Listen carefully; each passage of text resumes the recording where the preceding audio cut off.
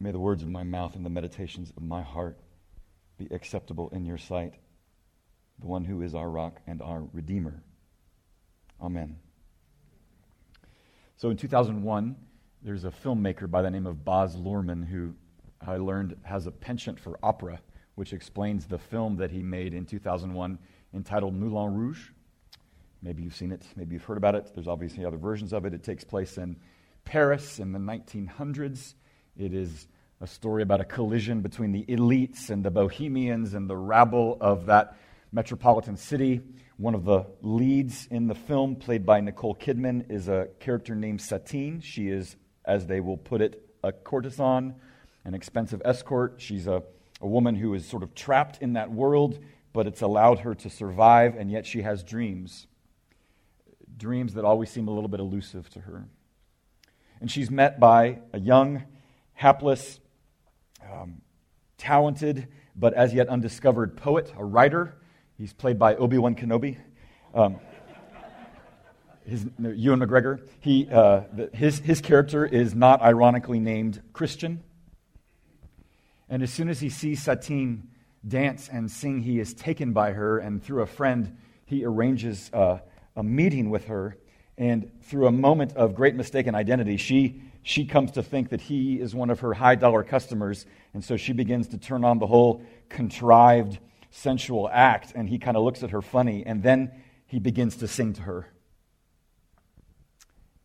And he says, and he sings, and if you know it, "My gift is my song, and this one's for you. You can tell everybody," come on, "this is your song. It might be quite simple, but now that it's done, I hope you don't mind, I hope you don't mind that I put down in words." Stop there. He sings that song, and she's kind of, all of a sudden, changed. Because he's taken by her in a loving, unobjectifying, almost sympathetic way. And that song, for all of its poignancy and its a little bit of comedic value to it, it is really, I would say, a song to answer her shame. And she has it. And you might even say the whole, one large subplot of the whole movie is an answer to somebody's shame. And that is a story we can relate to. We know what shame is. We are hounded by it or haunted of it. We do our best to either evade it or uproot it, and we feel ourselves powerless to do so. We get that. There are all sorts of things that you and I are terrified to share, and those things often fall under the broad category of something that we are shamed about. And that is a truth as ancient as Eden. We read Genesis, and sometimes maybe we look at it and we go, all these talk of days and fruit and trees and snake, and we go, this is language from another world. But when it starts to talk about this couple as naked and unashamed, and then later naked and ashamed, tell me that it doesn't get us. We know what shame is, and we kind of don't know what to do with it. Isaiah is the book we've been listening to for several weeks and will continue to listen to for another several weeks more. And in this text that we're going to look at today is a song, another song, by a servant. And it comes right on the heels of a song from last week. That song was pretty much a song about the servant. You might say that this song is by the servant. And this song has everything to do with responding to shame. And so we're going to listen to that song, and we're going to consider its answer to shame, and we're going to realize that it has three things for us when we're talking about shame. It's going to be a song about the sources of shame. It's also going to be a song about the hope for shame. And lastly, it's going to be a song about a precise answer to shame. The sources of it, the hope for it, a precise answer to it. It might be quite simple, but now that it's done, here we go. So if you're able, we're in Isaiah chapter 54. If you can stand, I wonder if you would.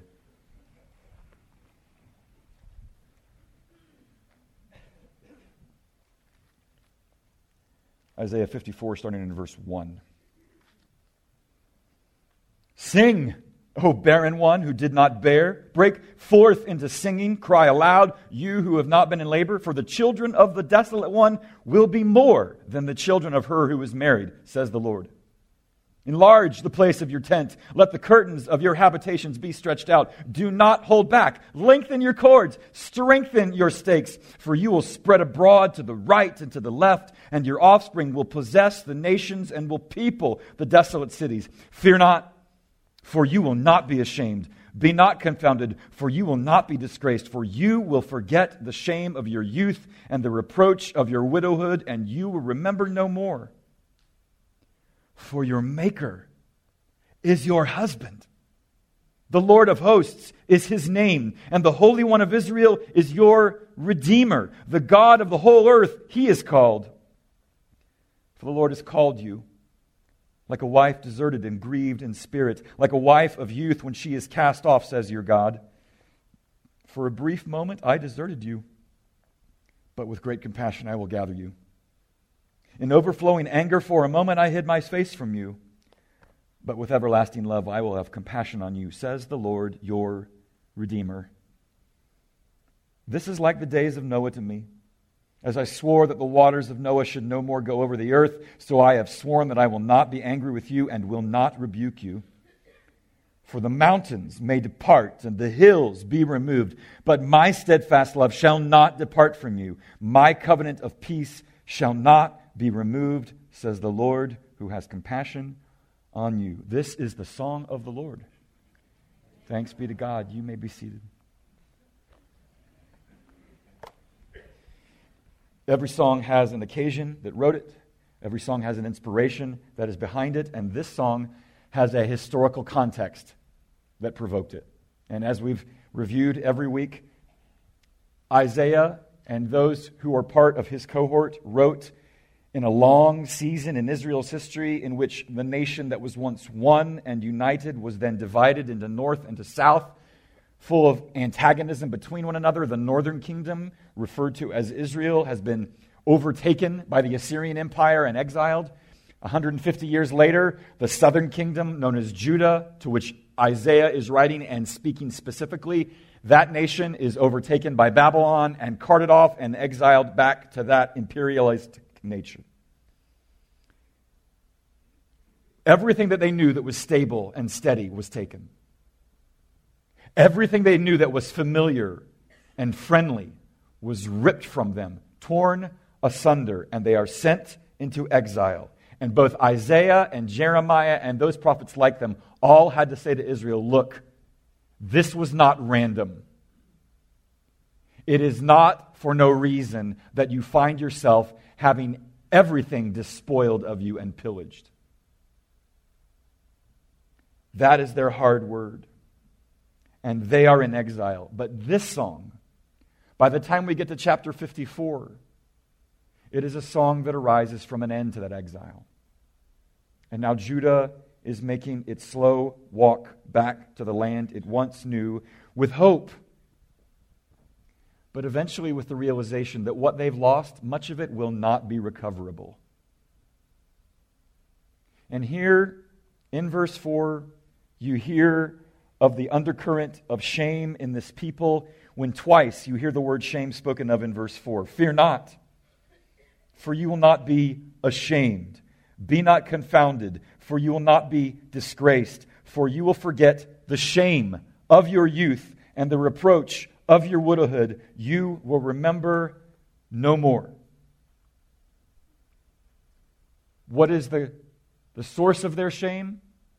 You heard it spoken of. One, sort of the language of marriage and motherhood is sort of the metaphor in which he's out to convey what it is that they're suffering from in the way of shame, but also how God is responding to it.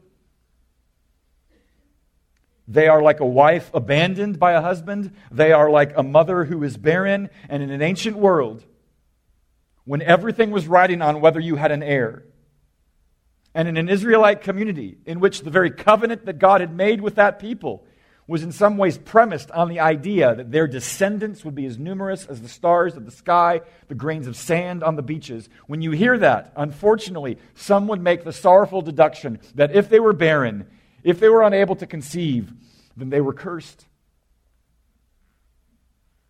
And you had people like Job's friends who would come and speak to him, and in the middle of his loss would begin to wonder, what did you do?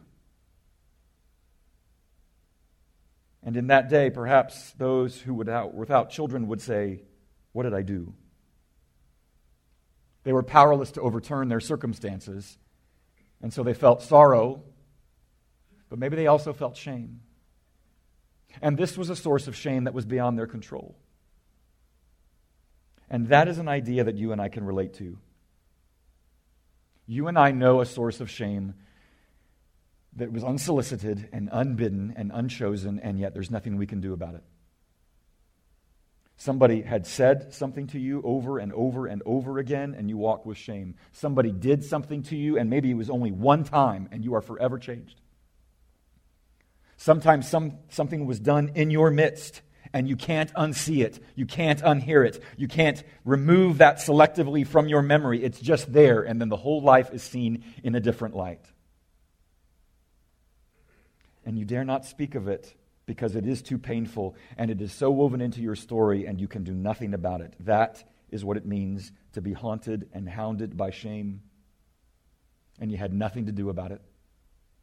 If you're a young Israelite returning with your parents and your family from exile, you know something about sorrow.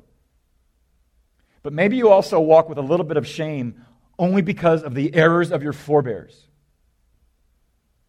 And so you understand a source of shame in which you had no control over it. And surely this text speaks of that sort of experience. But there is another source of shame that it speaks of that we also have to reckon with. To be sure, there are moments where we walk with shame because of things done unto us, but there is also a moment in which there is a source of shame that we walked headlong into with our eyes wide open. And so you hear again in the text of the Lord portraying himself as a husband who deserts the wife who is Israel. But he doesn't desert her because he's found a better wife, because he's looking for a better wife. This desertion is more one like an exasperated frustration. I don't know what to do with you. And so I step away. I give you what you want. This desertion is spoken of with great clarity there in verse 7 and 8. For a brief moment I deserted you. In overflowing anger, for a moment I hid my face from you. Deserted, angry, hiding of the face. It's all metaphorical language for what it would have been to be an Israelite experiencing exile. Maybe he's forgotten us. Maybe he's given up on us. And what Isaiah is out to tell us is, no. This is not giving you up. This is giving you over unto what you've sought. This is not a punishment for what you've done. This is the holy jealousy that God speaks of often of himself, as he does in Deuteronomy 32 and elsewhere. They have made me jealous with what is no God. They have provoked me to anger with their idols. It is a jealousy.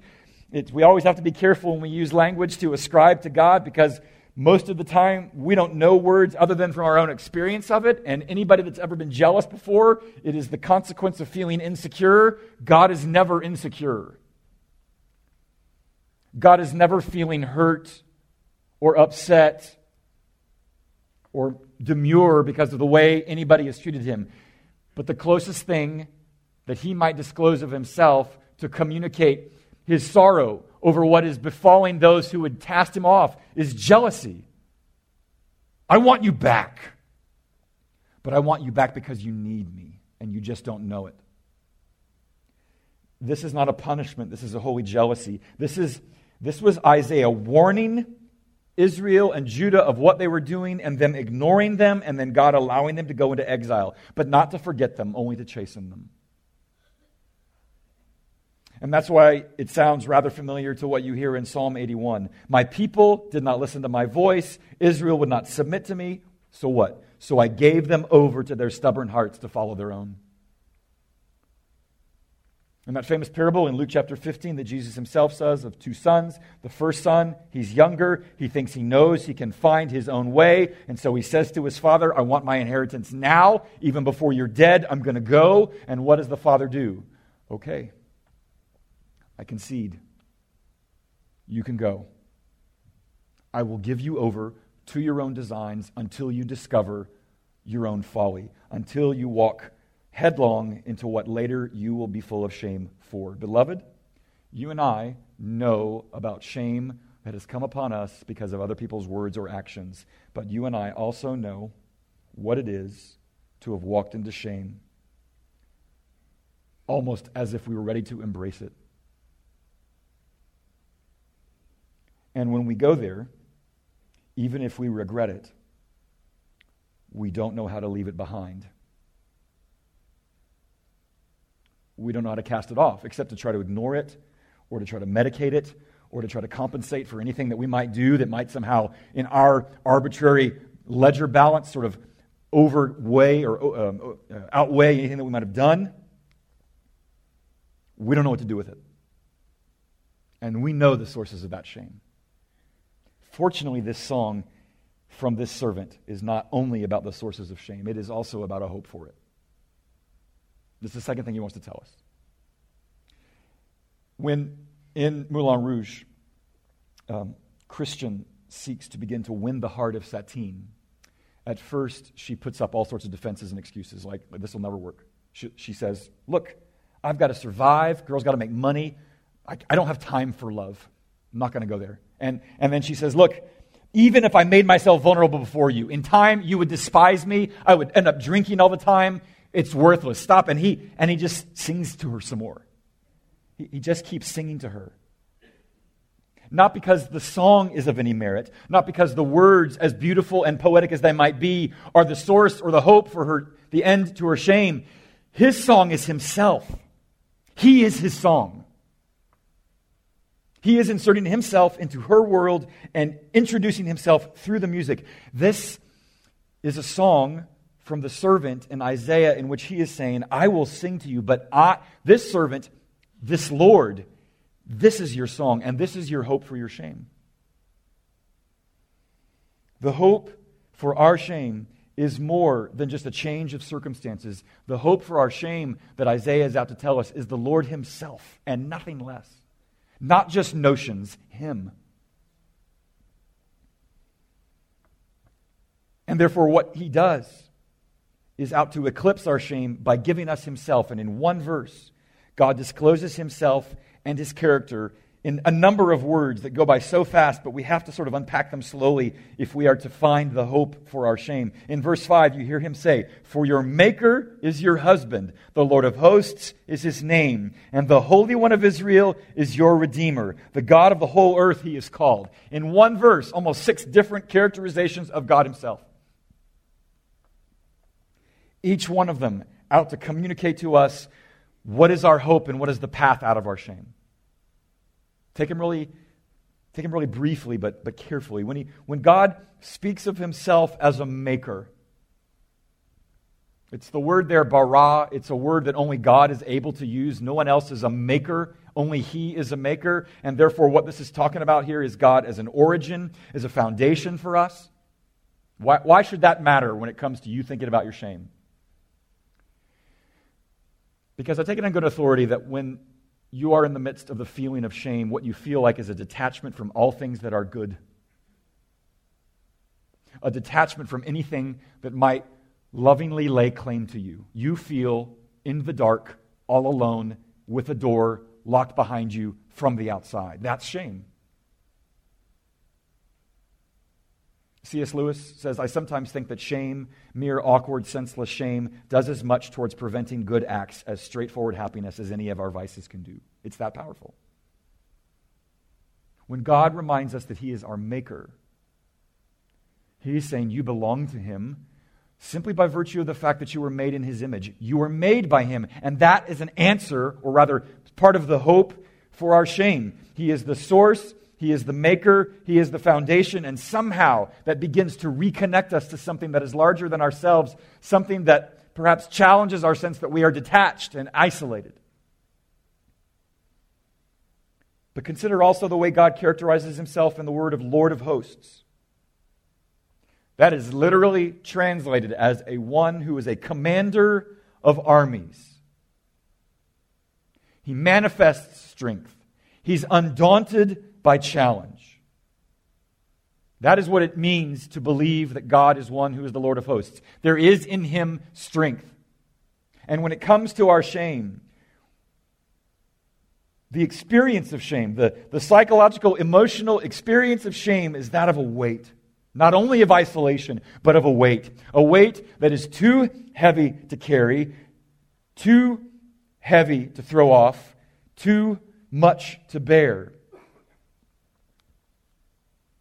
And therefore, there has to be something stronger than the inner or outer experience of whatever it is that we carry that we're too terrified to name or to speak of or to confess or to reveal. And therefore, we're going to need something that is stronger than our shame to displace it. And when God says that he is the Lord of hosts, he is speaking of a strength there to subdue and supplant it. But in a particular way of strength. A strength of will. A strength of commitment. And you hear that idea communicated when God refers to himself as a redeemer. Typically you hear of redeemer as one who pays a debt. The word there for redeemer is the Hebrew word goel. If you were here with us last Advent around Christmas time, we listened to the book of Ruth. Ruth is a Moabite woman. She marries into an Israelite family. Her husband dies. She and her widowed mother-in-law named Naomi make their way back to Bethlehem. And Ruth has already 3 strikes against her. She's a woman, she's a widow, and she's a foreigner in that day. 3 strikes in that day. And yet she is a servant with strength and fortitude and courage and initiative. And as the story unfolds, this Ruth, who took it upon herself to be a servant at her own risk, at great cost to herself, at great danger to herself, she is met by this one named Boaz. And Boaz, we come to learn, is a distant relative of this family, but one who we soon thereafter discover is what was known in that day as a kinsman redeemer, a goel. And in the book of Ruth, the beautifully short book of Ruth, Boaz has the opportunity, if not the obligation, to come to their aid. And so he does. But he doesn't simply write a check. He doesn't simply set up a trust fund. He doesn't simply buy a piece of land. He takes her to himself. He gives of himself fully unto her. And therefore, just as Boaz was a redeemer for Ruth, so Isaiah is saying that the Lord, the one who is God, is a redeemer for Israel. He is not selective about his assistance. He is not simply one that pays a debt that departs. He is the one that takes you on fully in yourself, in your fullness. And when we have Boaz in the back of our mind and understanding what a redeemer is, what does Boaz finally do? He marries Ruth. He makes her his wife, and through her an heir comes, an heir which we eventually find out to be the forebear of King David.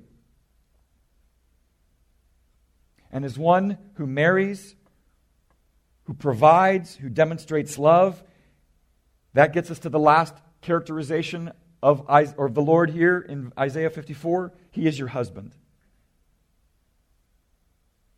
He is the one, in using the language of marriage, to declare that he will be in a pledge of faithfulness, and he will be the hope for their shame, not because he simply helps and then leaves, but because he will be present faithfully forever. That's his promise.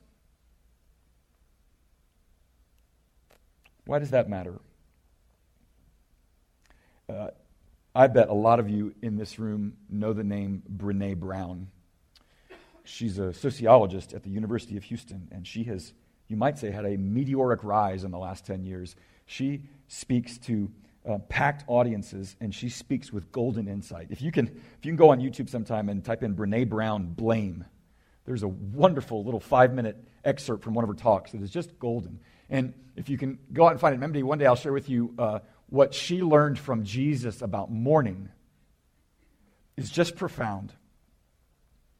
But the one thing that she is most known for these days is how she speaks to people's shame And in a TED Talk that has no fewer than 44 million views, she speaks how the way out of shame is to be vulnerable. The last thing you would think would be the solution to your shame, to disclose what you are ashamed about. She says that is your hope of getting out of your shame. It is to be supremely honest about your weakness. Why does Brené Brown say that that's the way out? But more importantly, how do you find the courage to be vulnerable, to confront your shame in that way? It comes down to, she says, about what you believe about yourself. And in that TED Talk, she said this: the most important thing is to believe that we're enough. Because when we work from a place, I believe, that says I'm enough, then we stop screaming and start listening. We're kinder and gentler to the people around us, and we're kinder and gentler to ourselves. That'll preach. And 44 million hits speaks to that. But notwithstanding the golden insights that come from Brené Brown, when I hear that, I am forced with a choice. Do I listen to myself that I am enough, or do I need a word from the outside? Because when I try to tell myself, you're enough, just believe it, I'm not very convincing. My credibility, my persuasiveness, it is not enough to shout down all the other voices that say, it's really not even close. I need a word from the outside. And you know what? Brené Brown believes that too. Because why is 44 million people listening to that TED Talk? Because they're getting a word from the outside from Brené Brown. If you can just tell yourself in the middle of your quiet room, and that's enough for you, boy, I salute you. I need a word from the outside, and I think Isaiah is arguing that you do too. And that's why we need an answer for our shame. That's why we need a word for our shame. That's why we need someone to intervene in our world.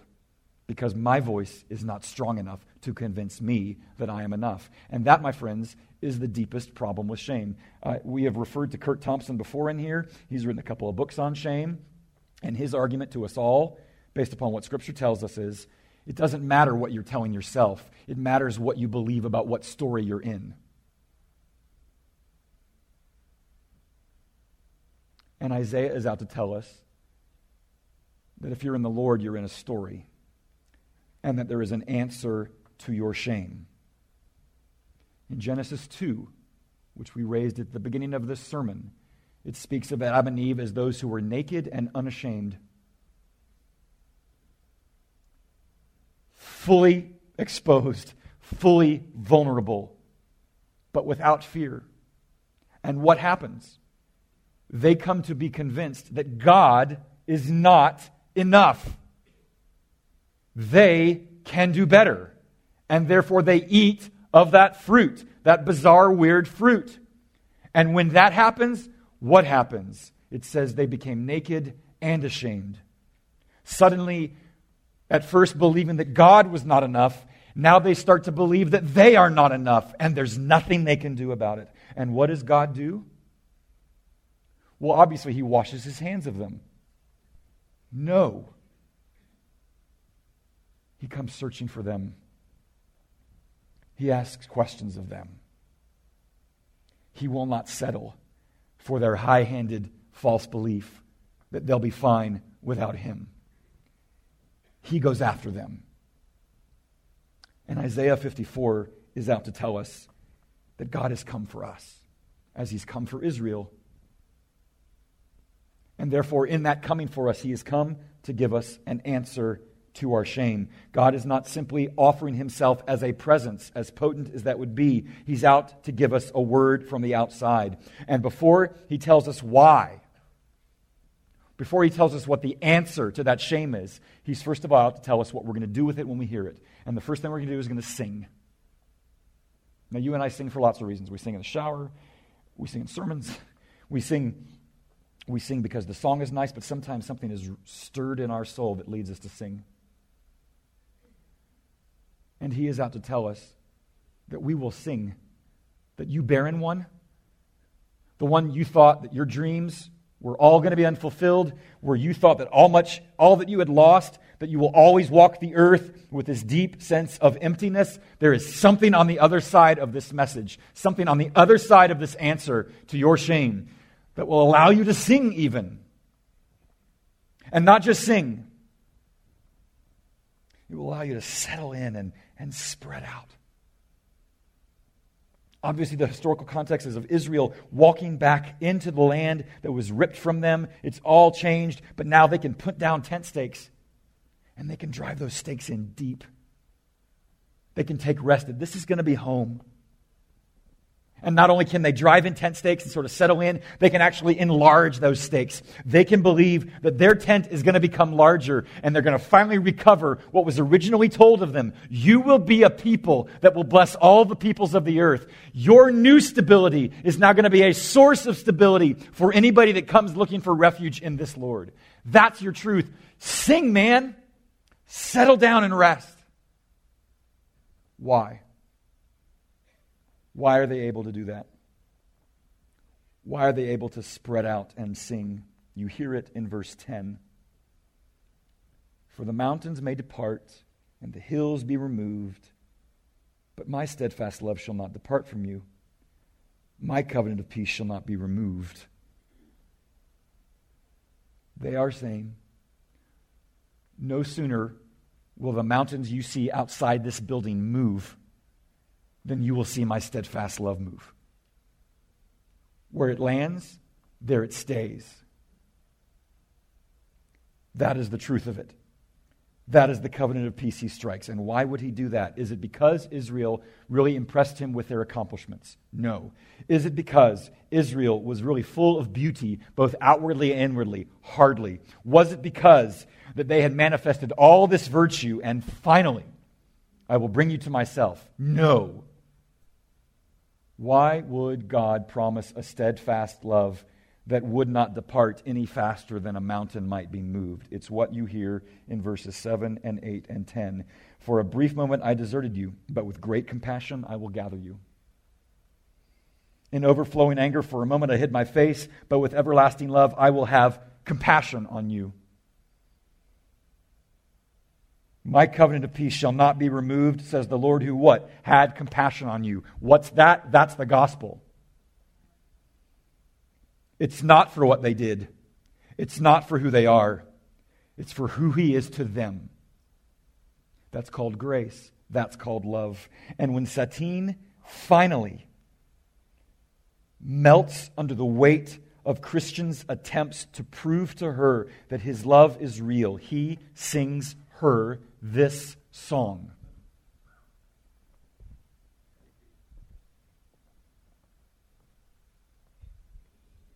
Suddenly the world seems such a perfect place. My dear, a little frog. Suddenly it moves with such a perfect grace. Suddenly my life doesn't seem such a waste. It all revolves around you. And there's no mountain too high, no river too wide. Sing out this song and I'll be there by your side. Storm clouds may gather and stars may collide, but I love you. Till the end, of time. Come what may, come what may, I will love you until my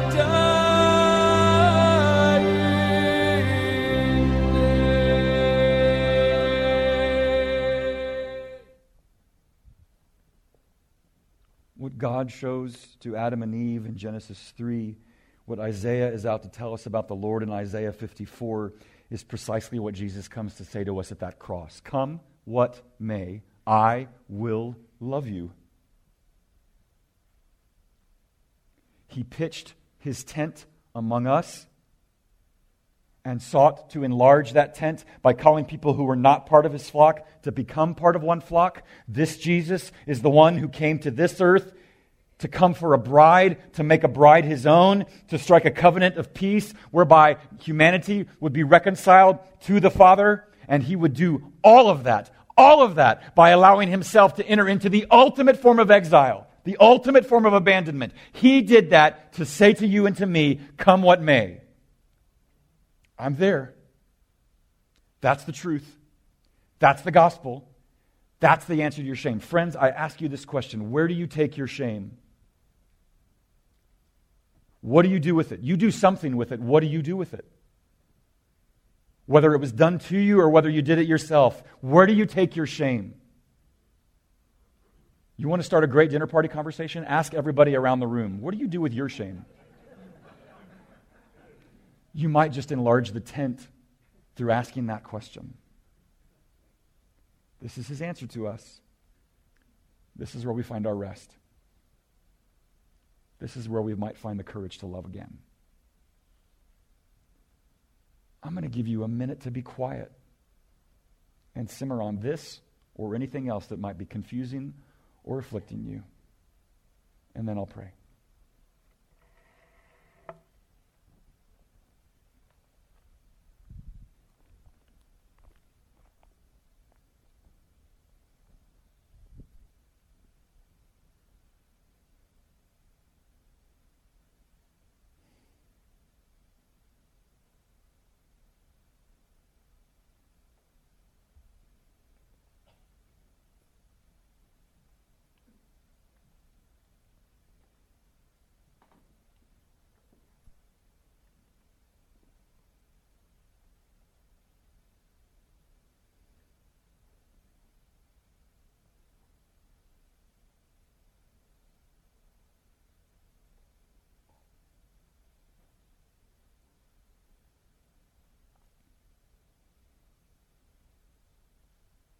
Father, above all things, we ask one thing: